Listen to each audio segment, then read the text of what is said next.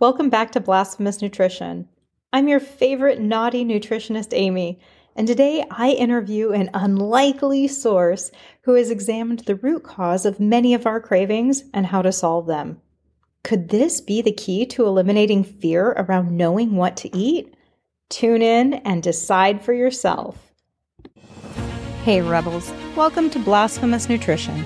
Consider this podcast your pantry full of clarity, perspective, and the nuance needed to counter the superficial health advice so freely given on the internet. I'm Amy, the unapologetically candid host of Blasphemous Nutrition and a double-degreed nutritionist with 20 years experience.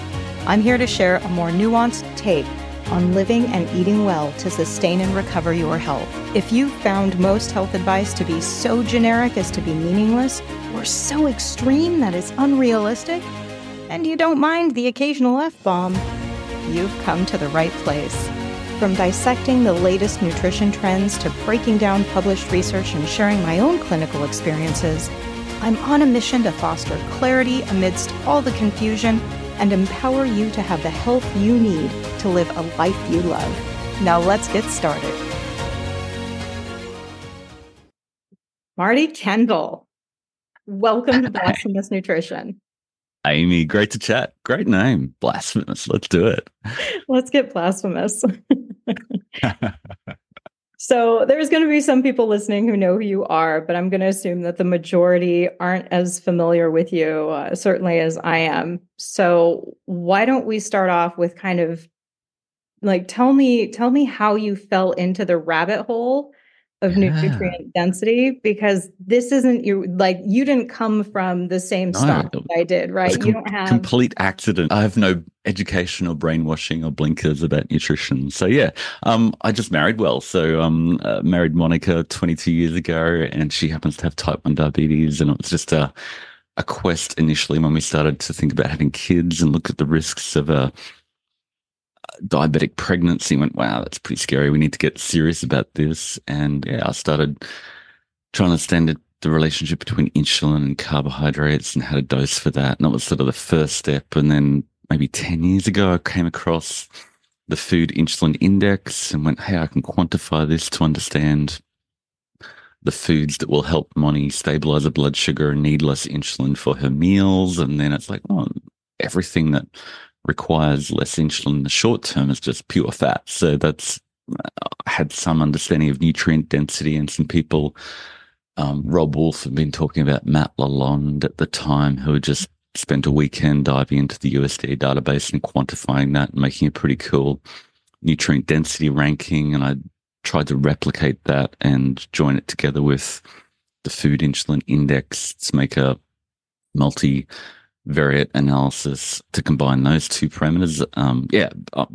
I suppose, as you can see, I'm an engineer by training, and that's my background. So up until that point, I'd been designing roads and bridges, and so I just have a quantitative mind that understands and believes data. That's where I started, and it just kept going, and I kept sharing, and people dug it and found it helpful. And I just went, this is really interesting. This is really important for my family. And a couple of years ago, my son, who just turned 18 yesterday, got type 1 himself. So that was the day I quit engineering. So the last day in the office, we're also in the hospital getting his first insulin dose. So it's like the world telling me, yeah, this is your thing. So it's just, been a whole lot of fun to find a quantitative agnostic approach to nutrition, because so much of the time, I love the name of the podcast, Blasphemous Nutrition, because nutrition is so much of the time religious. It's a religious belief system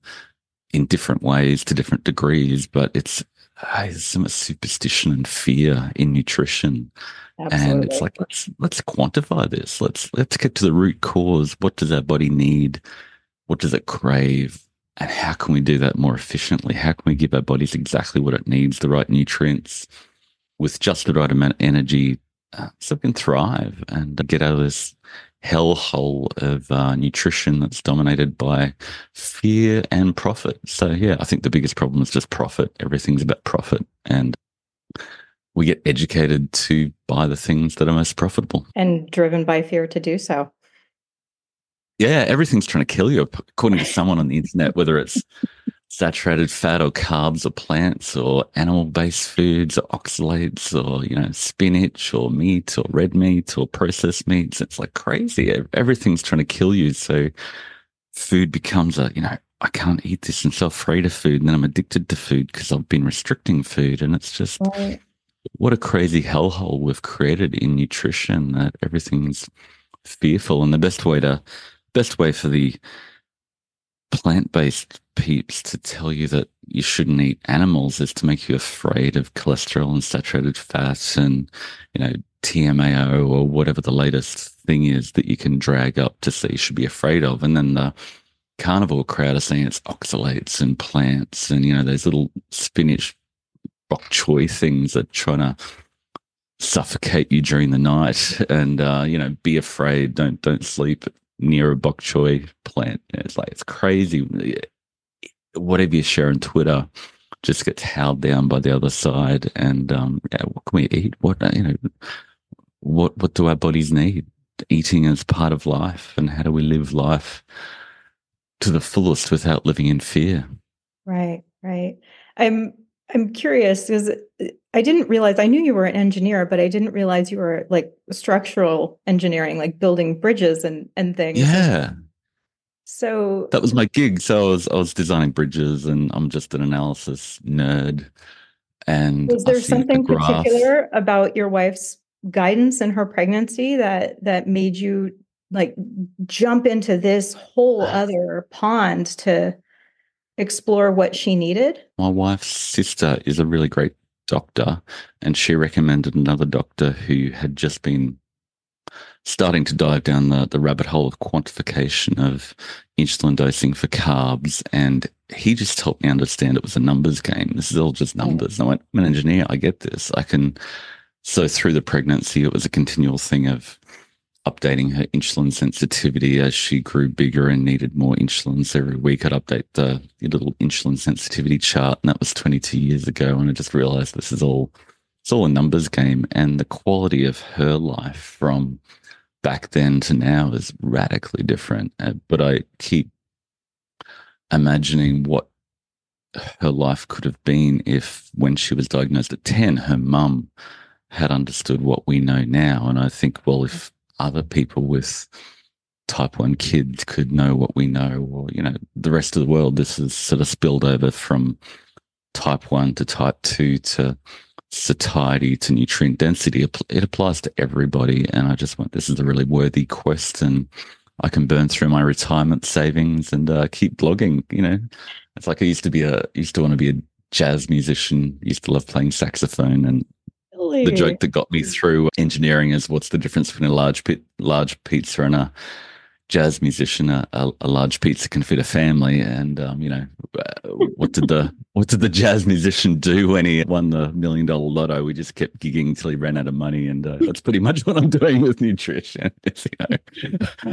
We can stay home and eat well and hang out with the family, and I can keep on blogging and analyzing nerdy stuff because I love it. So it's just completely fascinating and really important. So I've got Yeah. these massive spreadsheets of all this data that can help me pinpoint what humans need in their food.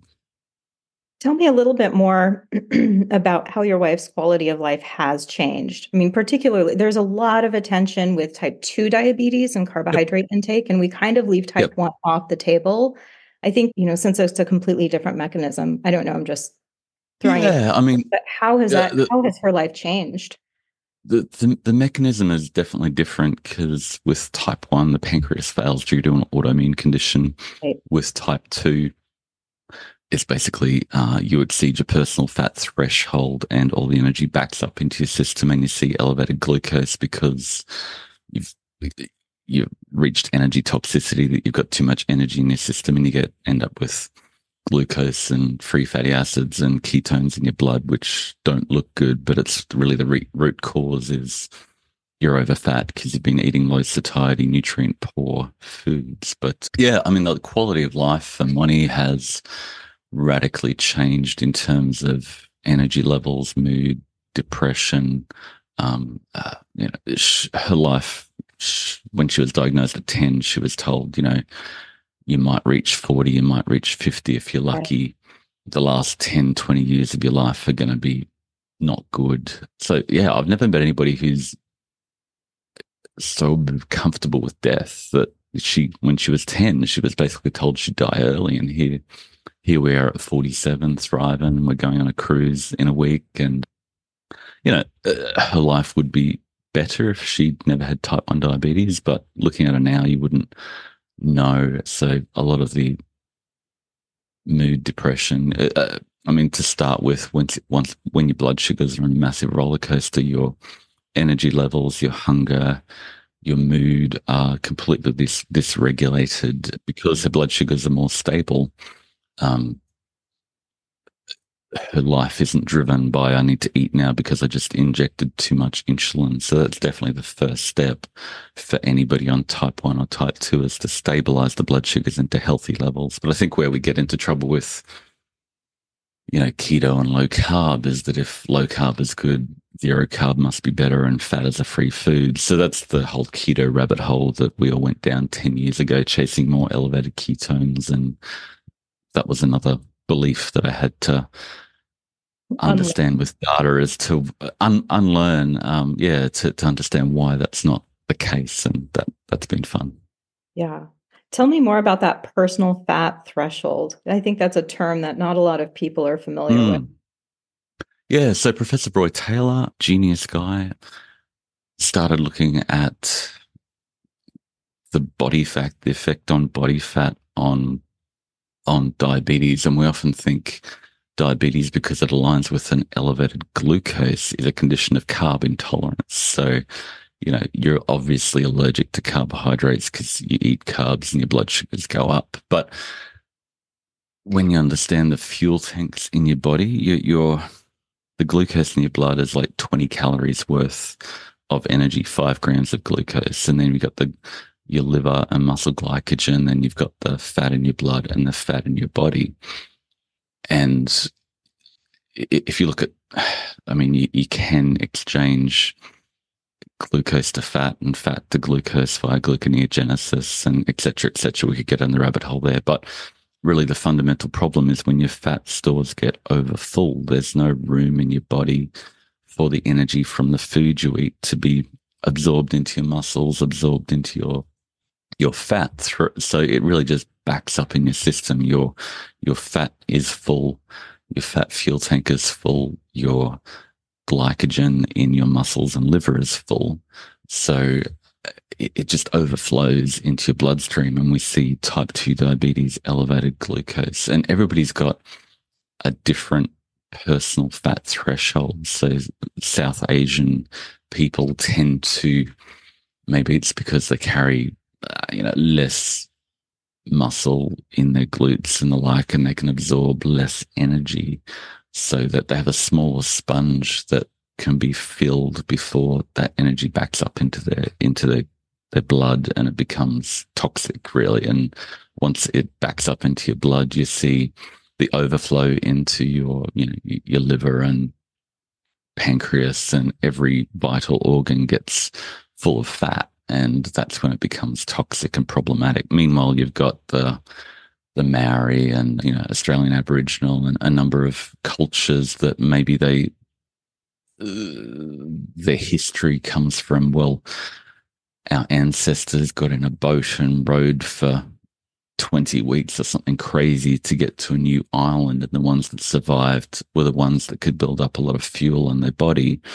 So those people can get quite obese before it overflows into their bloodstream and before they tap out their fat stores. So that's the personal fat threshold concept. And the root cause of type 2 diabetes largely is maybe there's some sort of autoimmune component to it, but it's largely once your body fat stores tap out and they can't fill anymore, and then it becomes dangerous when all that excess energy from your low satiety, nutrient poor diet overflows into your bloodstream.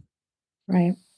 Yeah, because when I was growing up, we basically were under this idea that your body could create all the fat cells, that you could just keep getting more and more. That was kind of an infinite growth potential. But it turns out that's actually not true. And at some point, it goes Mm. from being stored in adipose tissue to being stored in the organs or just Yeah. stuck in the bloodstream.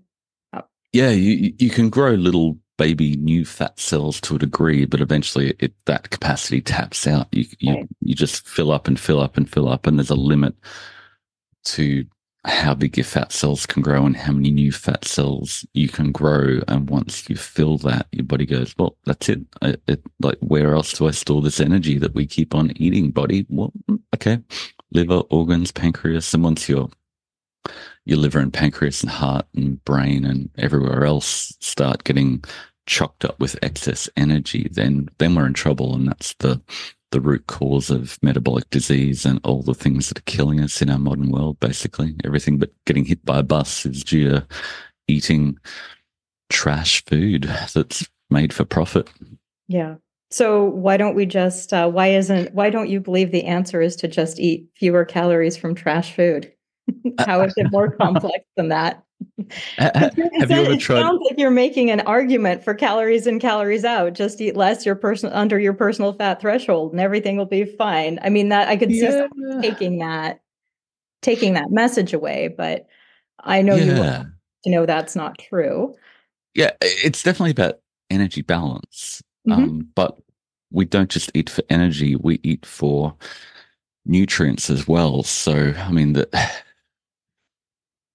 our modern drugs mimic satiety. We've got Ozempic, which is going to be the Right. biggest, best money making drug in the world, which is going to enable people to go from, I used to eat 10 donuts a day and now I can eat six. And, what are the long term implications of that? They were getting 50 grams of protein before. Now they're going to get 30 grams of protein a day. They were getting virtually no potassium, and they're going to get very little potassium. They're going to get even less calcium and all these nutrients that our bodies need to thrive, that we crave, that we eat to get. We're going to get less of them. And as soon as you take that artificial break off your appetite, what's going to happen? You're just going to go, wow, I'm just going to eat everything because I'm so malnourished. I'm just going to keep on eating and eating and eating. And that's why after 2 years of Ozempic, people who come off it, they can't stop eating and they just instantly, in the next few months, regain all that weight. So, yes, it's about energy balance, but energy balance is about getting the nutrients you need. It's not just the energy. We don't eat for only energy. We eat to get protein or amino acids. We eat to get potassium, sodium, calcium, iron. There's all these nutrients that have declined in our food system since the 40s, 50s, since we industrialized our agriculture, since we superfueled it with fossil fuel fertilizers that just, injected energy into our system. We're getting more energy, less nutrients. So we have to keep on eating to get those nutrients. So yes, it's about energy balance, but we're eating more because we're not getting the nutrients that we used to 50, 100 years ago from our food system, because it just contains less nutrients because we've diluted the nutrients with cheap energy from sugar, refined flour, and a massive amount of vegetable oils, industrial seed oils that are just, used to be a waste product, and they worked out how to put it in food. And what a great idea. And it's healthy vegetable oil. And we're now eating 800 calories per day per person more from fat than 100 years ago. 800, it's ginormous amount. And it's just a waste product that's incredibly cheap. Refined vegetable oil it's so easily assimilated into our system that there's no dietary thermogenesis. There's no, digestion of that. It's just instantly stored. And, your body, look, with protein, you might lose 35% of that energy in, converting it to muscle and converting it to ATP. But with all this really refined fat, it just goes straight into storage. Body goes, welcome aboard. We are good to go. You can just sit here and here and here and here, and it just accumulates. So meanwhile, our body is going, I need to eat more. I'm addicted to food because I'm trying to get the nutrients I need from the food I'm eating, and it's just so nutrient poor. It's got minimal protein, potassium, calcium, sodium, iron, all these sort of critical nutrients that have declined in our food system. Mhm. So you took this data that you were, kind of discovering and researching and looking at to help your wife, and if I remember correctly, you had shared it somewhere on the internet, and it just kind of went gangbusters. And now you have Yeah, this whole community. You've got Nutrient yeah. Optimizer and several different programs in there, in a community that really teaches people to essentially chase after nutrients and to Mm. understand their own personal fat threshold. Is that, Yep. yeah. Yeah, yeah. So 6 years ago, we booted off. We developed Nutrient Optimizer to try and show people how to get the nutrients they need in food. So it's an app that says, what are you eating now? How can we find other foods and meals that complement what you're eating to fill in your nutrient gaps? So that just gave us access to a massive amount of data. And then I found 500,000 days of MyFitnessPal data, and then recently brought in the NHANES data set, which is how the average American eats. So now I've got 836,000 days of macronutrient data that gives you a really nice understanding of the exact bliss points that we crave, and how to manipulate your diet to satisfy your cravings with less energy, which I think is, the holy grail of nutrition. How do you satisfy your appetite without having to overeat? I think that's it. What's the ultimate question of nutrition? How do you give your body what it needs without excess energy? You need energy.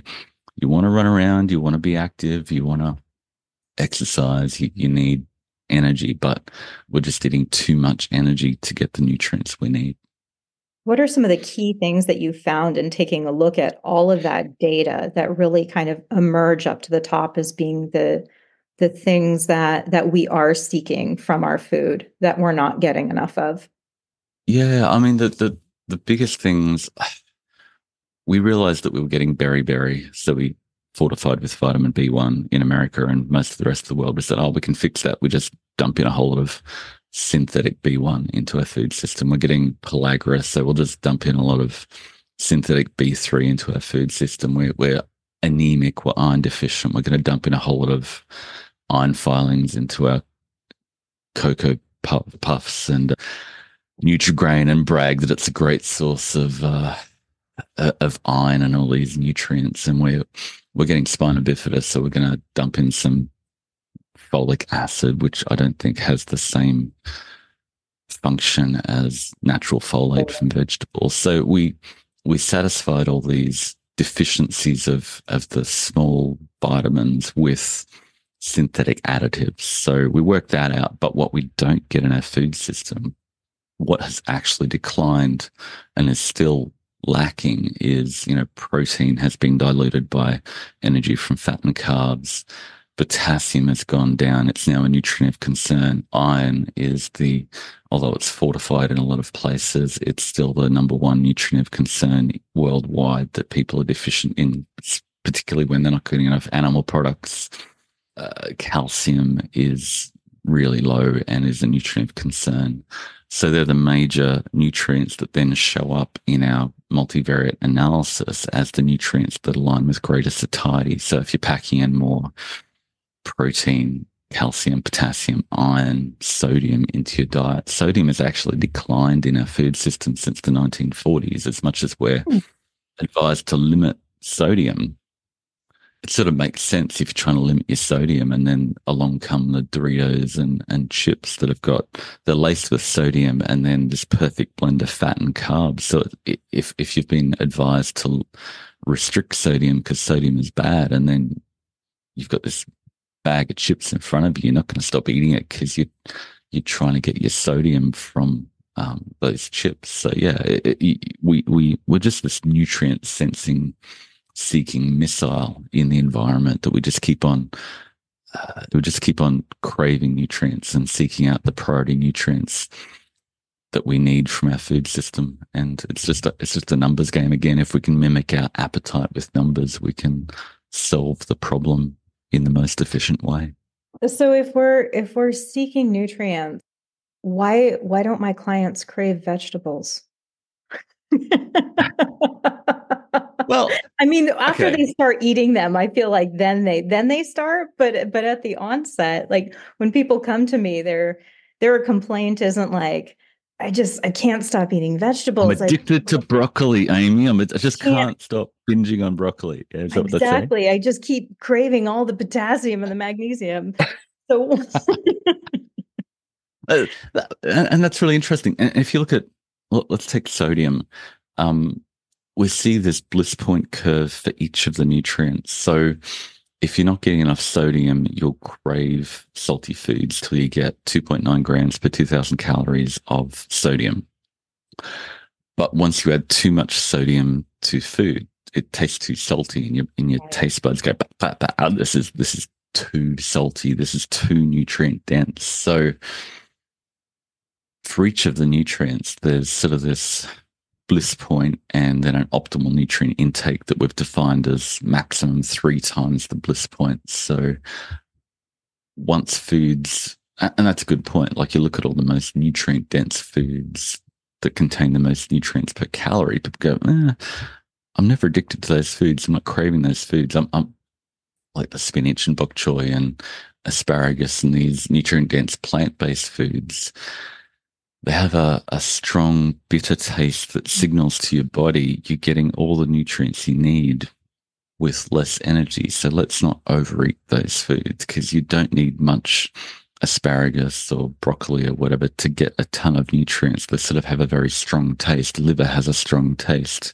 Mackerel has a strong taste that sort of puts a brake on your appetite that says, let's not overeat this. We don't need much of it to get all the magnesium, potassium, and sodium we need. But then you look at the foods that are designed to make you overeat them. They're formulated to contain just the right amount, and even supplemented, fortified to contain just the right amount of pretty much all the nutrients that go, this has got a little bit of, sodium, B1, B3, all the nutrients, just enough to be seductive. It's like this, it seduces you to say, hey, we've got nutrients here, but you just have to eat 6,000 calories worth of us to get the nutrients your body needs. So just keep on eating, and you just go, oh, the food tastes good. And like those addictive foods, they don't taste amazing. They just taste just palatable enough. But there's something about them you can't stop eating, because you have to keep eating a lot of them to get the nutrients you need. So yeah, the satiety is a fascinating numbers game, and the foods we desire and think we crave often aren't the, numbers help us understand what our body is actually craving and needing. right, right. In terms of protein, when you take a look at the data, where's that optimal protein intake? I mean, I know it's going to vary individual to Yeah. individual, but generally speaking, bird's eye view. Yeah. As you inferred, everybody's protein intake is going to vary depending on how much muscle mass they have, how much activity they're doing. If you're lifting heavy, you'll crave more protein. But the best way to, you go, oh, I don't like protein.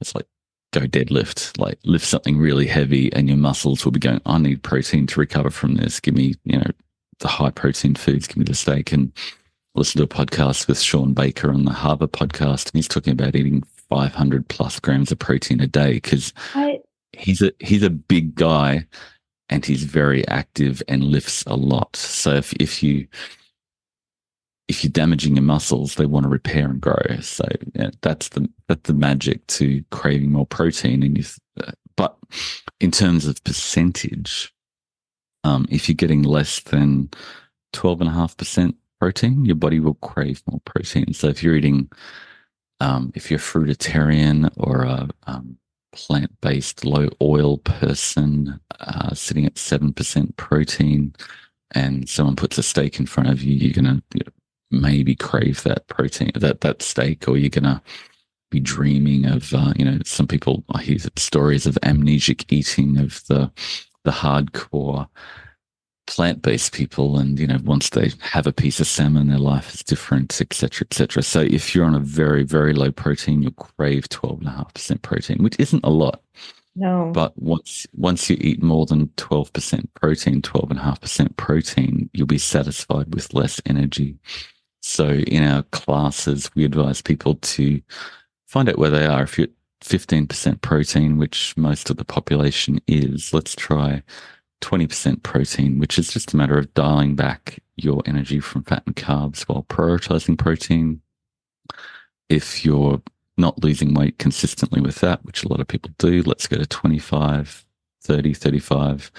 40% seems to be a nice stretch target. A lot of people in our challenges get to 50 and even 60% protein if they're super Oh, hardcore. But once you get to 40%, there's probably other nutrients in your diet that are more important than protein. You're getting all the amino acids you need.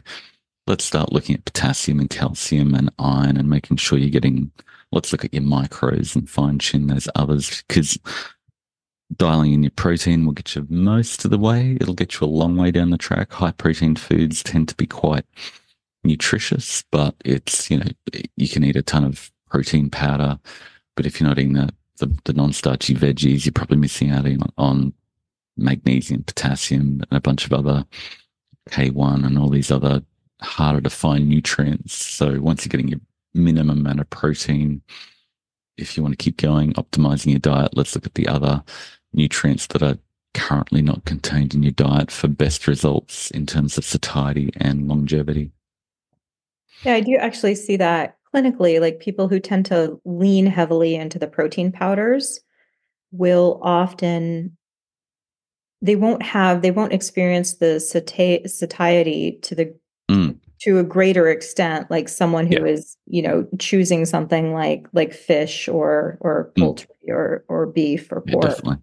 Yeah, Yeah, protein powders are pre-digested to a degree, so they'll exactly. assimilate into your body really quickly.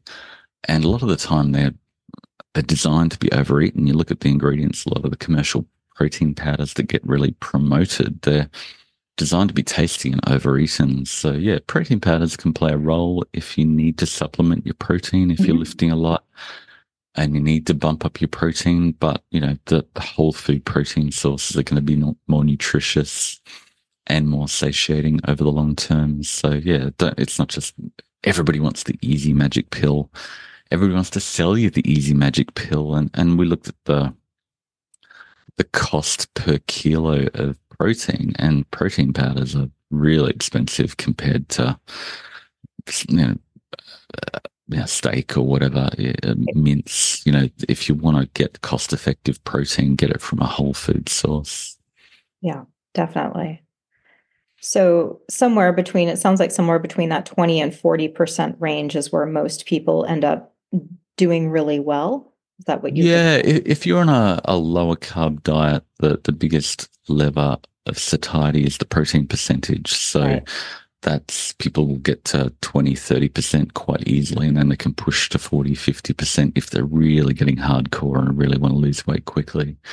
But then once you've got to your ideal body weight, you need to bring back energy to bring the protein percentage back. And it's hard to live at 50 all the time. Your body will crave energy because protein's a really poor source of energy, which is a benefit and a disbenefit if you're, I know you've found in our classes, if you're lifting a lot or really active or doing a lot of running, your body will crave the energy, the carbs, the fat, Right. which is fine. You just need to find that balance point for you. If you're on a lower fat diet, you may not need as much protein, but then the energy density, calcium, potassium, iron, even vitamin C are the satiety levers. If you're finding foods that contain more of those, they tend to be more satiating on a lower fat diet. So there's sort of different satiety signatures for different types of diets as you dig down the rabbit hole. Do you know why that is?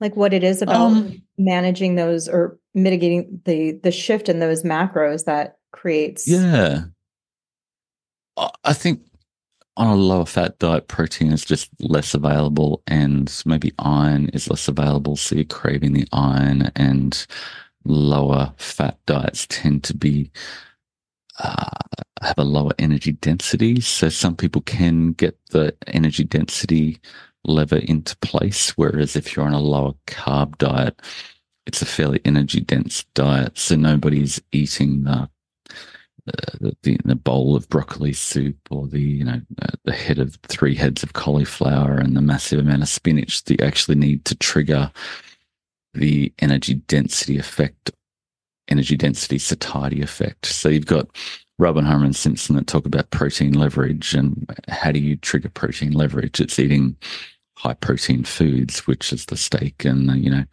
you got Barbara Can you Rolls explain talking about. protein leverage real quick for those who are unfamiliar? Yeah. So it's sort of going back to what I talked about before, that we crave enough protein to get to 12.5% protein. And then as we pack more protein into our energy budget, as we get a higher protein percentage, we eat less. So Rubbenheimer and Simpson, two bright, amazing professors from the University of Sydney, they were entomologists and started looking at grasshoppers and realized that, whether it be, slime, mold, orangutans or humans or grasshoppers, we all eat until we get enough protein. And they found in a protein dilute environment, we eat more, and our food system's been diluted of protein since the 1977 dietary goals were introduced for Americans, and we're eating less protein. So it's only gone down marginally, like by 1.5%, but it's enough to explain the increase in energy, to explain the obesity epidemic. So that's protein leverage. And then you've got Barbara Rolls talking about low energy density diets. So it's sort of like this dichotomy of, she's saying, eat watery soups and just add water to your rice and have a glass of water with everything. And that will work. It'll give you short-term satiation. It'll make you feel full in the short term. It's and all classic these studies, 1970s diet tips. Yeah, totally. Cabbage soup diet. Exactly. And it works for 2 hours, and then you're just really hungry. And the problem with all these satiety studies is that they measure the satiety response over 2 hours. And it's like, oh God, who cares how hungry I am in 2 hours? I want to know how hungry I'm going to be in 2 days. So I mean, there's two angles on satiety that are dominant in the community, and you've got the cabbage soup diet versus the Sean Baker's carnivore diet. And it's like, they're the antithesis. How does this work? And really, they're both factors. That protein leverage and energy density are both factors, and then nutrient density, potassium, calcium, sodium, iron tend to be major dominant factors that we seem to be craving in our diet because they've declined in our food system. So when people go through the program, your macros masterclass, your micros masterclass, and they start getting more of these nutrient dense foods, what happens? They say, I'm only eating X amount of calories. Is that too little? I'm full. I can't eat any more, and I'm losing weight. And just go, well, if you're losing weight and you're full and you're satisfied, you're getting the nutrients you need, and your body is saying enough. And I go, this is crazy. I was told that I'd get, my slowed metabolism, and I should fear that because I'm eating too little calories. And go, well, that's welcome to satiety. That's how it works. Once you give your body what it needs, your appetite switches off. And they go, oh, that's crazy. Oh, look, I'm shredded. This is so cool. And I suppose we also say, if you're losing weight at more than 1% per week, you're trying a little bit too hard, dial that back. But if you're not losing more than 1% per week, you're getting enough calories, and you're going to limit your risk of losing lean mass. So that's the big thing, is your metabolic rate will slow if you lose muscle. And if you go on Ozempic and eat 5 donuts rather than 10 donuts a day, you will lose muscle. Your metabolic rate will go down. You will get cold. You will get miserable. You will get depressed, and you may be skinny. You'll probably be skinny fat still because you've lost all your muscle, but you want to keep your muscle, and you want to feed the muscle, burn the fat. Right. Old Tom Venuto saying. Exactly. Yeah, it's great. It's just, look, that's it. Feed the muscle, protein, lift stuff, burn the fat. So that's a matter of dialing back the fat and the carbohydrates. So I was reading a little bit of the paper that you sent me. I did get a Mm. chance to kind of crack it open and You went, and wow, there's a lot of words there. there was one thing that really jumped out. And you had talked about a 2016 paper that was discussing GLP-1 stimulation by nutrient-rich. Mm. Mm. And I was like, I got to know more about this because Yeah. everybody's talking about GLP-1 right now, and Yeah. nobody's talking about it from a food standpoint, and Yeah. that foods we eat could actually also Yeah. trigger this hormone. So take me on a ride. Yeah. Yeah. There's just no money in selling nutrient dense food that What? naturally promotes GLP-1 and satiety. It's like what raises satiety hormones in your body. It's food that contain nutrients that tell your body, I've got the nutrients and energy I need. It happens when you eat nutritious foods and your body says, okay, I'm just, the more I've dug into this, the more fascinated I am by our appetite. And it's just this wonderful, mysterious, our bodies are this amazing organism that we understand so little of consciously, but our subconscious appetite is driving us to, you know, every time I eat, it's just fascinating to just observe and watch my son and watch my dog, and I just observe their fascination with food and what food does my dog crave and go absolutely nuts over, and what food does it just completely ignore. Yeah, but if your appetite is satisfied and you stimulate all the satiety hormones with nutritious food that contains protein and fiber, and it has a lower energy density and potassium and calcium and basically the things you're needing. And imagine, as I said, a nutrient sensing missile just going, okay, I'm needing calcium. I'm going to keep on eating dairy foods. I'm needing protein. I'm going to have to eat 6,000 calories worth of Doritos to get it, or I'm going to have a steak or lean protein that's going to satisfy that with less energy. Yeah, and there's no money in that. So there's not a lot of research crazily.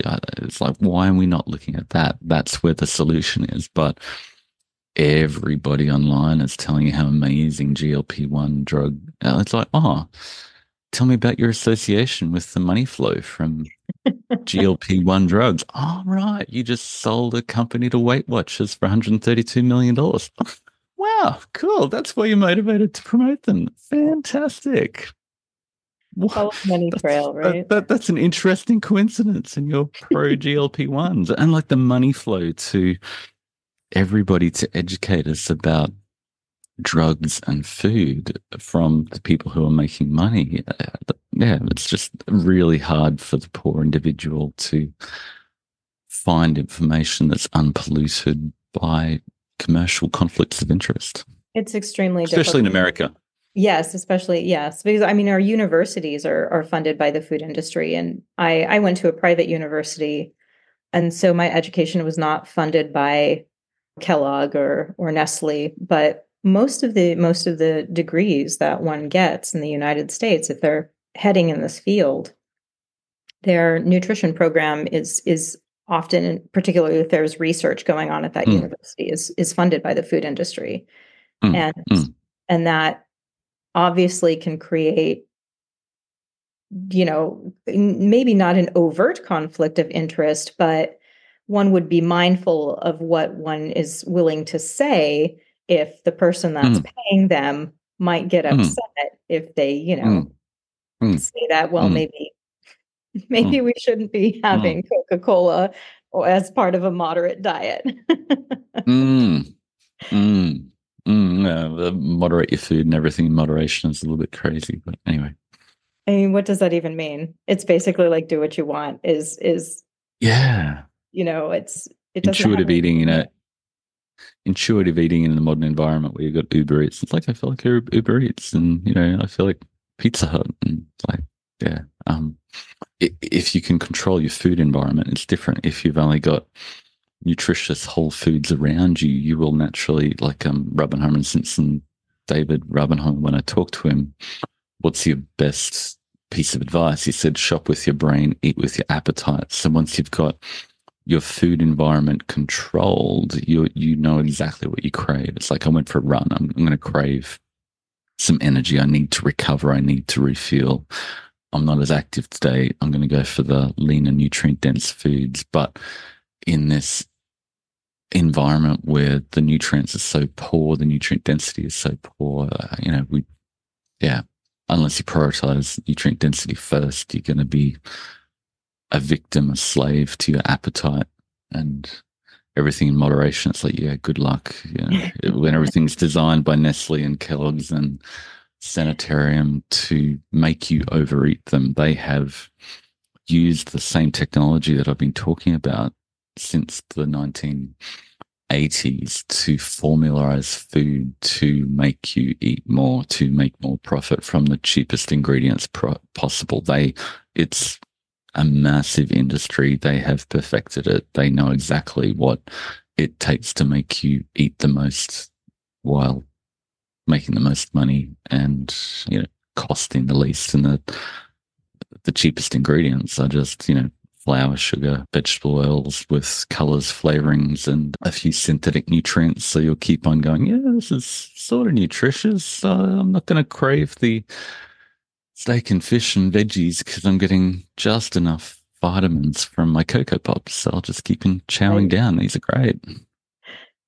So going back to controlling your environment, if someone wants to, make an immediate change, right? The next time they go to the grocery store, what would you say would be maybe the top 5 foods that they should consider putting into their grocery basket? Again, with the caveat that each person has different biochemical needs, different risk of different nutrient deficiencies, right? But in terms of the most nutrients per bite, which is really what we're aiming for, which foods have you seen, or with all that data, that you believe have the most nutrients per bite? Yeah, I mean, it's as simple as, meat, seafood, non-starchy veggies, maybe with a little bit of fruit, possibly. But, fruit is not particularly nutrient dense, but it's got that low energy density factor that makes it hard to overeat. So it may give you a bit of vitamin C and potassium, but it's not particularly nutritious, but it's hard to overeat. But yeah, the meat, seafood, and non-starchy veggies is a great place to start in terms of nutrient density and satiety. But I think on the flip side I read Ultra Processed People by Chris Van Tucken recently. It's really fascinating. And he just says, there's a great book about quitting smoking that just says, keep smoking while you read this and learn about what smoking does to your body and see if by the end of it you want to keep smoking. And similarly, he takes the same approach to ultra processed foods and takes you through and says, this is how they make them. This is how they formulate them. This is, why the big investors in the food companies will remove any CEO that gets a conscience and says, we're going to make healthy foods with our company. They go, it's not quite as profitable. We'll just remove that CEO and bring back a new one that will make more profit. And it's just really tied up. And so I suppose that rant leads to, before you put anything in your trolley, look at the ingredient list. Does it contain a combination of sugar, flour, seed oils with colors, flavors, and synthetic nutrients? If it does, then it's formulated to make you eat more of that food to maximize profit. You don't stand a chance against that. And pretty much everything you pick up in the center aisles that has a box and a barcode will follow that formula. It's just the same 3 ingredients colored and flavored in different combinations to make you overeat to maximize profit. So pick it up, read the ingredients list. Is that what your body really needs? If you're struggling to stop overeating, if you're struggling to get the body composition and energy levels that you are craving, you feel miserable because if your body's not getting the nutrients it needs, it's probably not a good solution. And unfortunately, it's the cheapest solution a lot of the time because our subsidies are set up to fund these foods. So if you've got the means, invest in foods that will help your body. And as you invest in foods that taste good because they contain the nutrients they need, because they're grown in a regenerative, happy, healthy environment that is good for you and good for the planet, then that'll make them cheaper. Consumer demand will move and food companies will move. So I just hope as we inform people that foods that contain the nutrients they need are not the ones with the packages and barcodes, then there'll be more demand for the nutritious foods. And it's not just the poorly raised products, it's the regeneratively raised products that actually contain the nutrients. And yeah, there's bad things about our meat agricultural system. There's bad things about our monocrop, cereal grain, vegetable oil agricultural system. It's just humans. We eat stuff and we need resources and we damage the planet. But if we create a demand for things that taste amazing because they contain the nutrients we need, then I think the world will be a better place. Oh, I mean, that's kind of a mic drop moment right there. So I want to stop and let all of this information sink in. We'll reconvene next week and I'll continue the conversation with Marty and we'll go spelunking in a particularly blasphemous area of nutrition. The connection between religion, morality, and our current dietary guidelines. As always, if this episode reminded you of someone, please share it with them. And if you've not yet subscribed yourself, be sure to do so that way you can stay connected to a saltier source of information that nourishes you, where other podcasts might leave you flat. See you soon! Any and all information shared here is for educational and entertainment purposes only and is not to be misconstrued as offering medical advice. Listening to this podcast does not constitute a provider-client relationship. Note, I'm not a doctor nor a nurse, and it is imperative that you utilize your brain and your medical team to make the best decisions for your own health. The use of information on this podcast or materials linked to this podcast are at the user's own risk. No information nor resources provided are intended to be a substitute for professional medical advice, diagnosis, or treatment.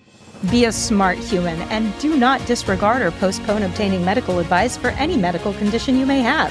Seek the assistance of your healthcare team for any such conditions and always do so before making any changes to your medical, nutrition, or health plan. If you have found some nuggets of wisdom, make sure to subscribe, rate, and share Blasphemous Nutrition with those you care about. As you navigate the labyrinth of health advice out there, remember, health is a journey, not a dietary dictatorship. Stay skeptical, stay daring, and challenge the norms that no longer serve you. If you've got burning questions or want to share your own flavor of rebellion, slide into my DMs. Your stories fuel me, and I love hearing them. Thanks again for tuning into Blasphemous Nutrition. Until next time, this is Amy signing off, reminding you that truth is nuanced, and any dish can be made better with a little bit of sass.